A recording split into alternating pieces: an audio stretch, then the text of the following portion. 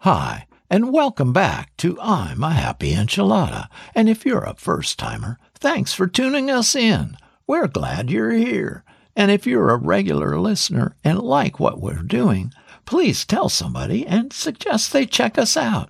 I believe we have an important mission here, bringing to the light many things that can hinder the growth, peace, and joy in one's life. My goal is to help bring knowledge, awareness, and hope to as many people as I possibly can. So, thanks in advance for helping me reach more people. I appreciate it. Now, let's get to our topic for today. It's wisdom. It's a topic scholars and philosophers have talked and written about for thousands of years. They say that wisdom is a human strength that leads to well-being and growth. Well, we're going to dive into it today and see what it's all about. So, let's get started. What do you say? All right, let's go. Wisdom is the act of using knowledge, experience, understanding, common sense, and insight.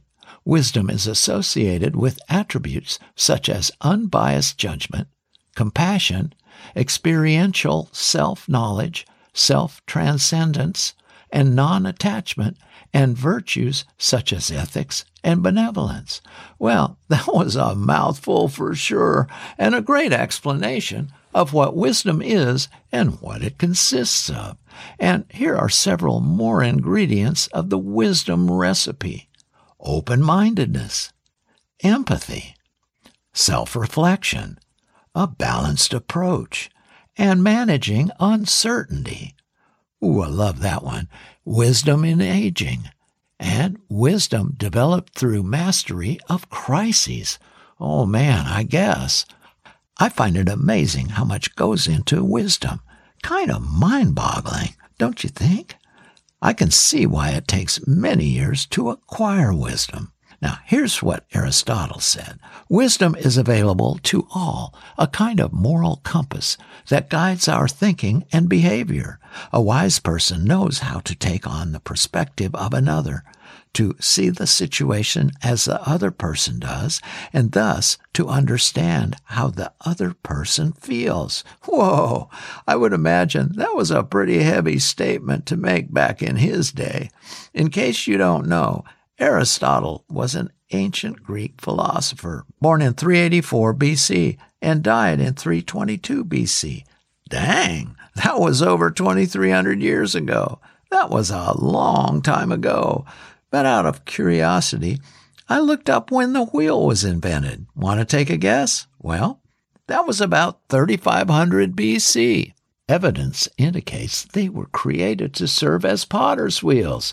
It was over 300 years before someone figured out they would work well on chariots. And the rest is history. Hey, maybe that was wisdom in action. What do you think? So, let's move on. I'm sure most everyone would want to increase wisdom in their lives, right? Well, here's a few ways to do just that.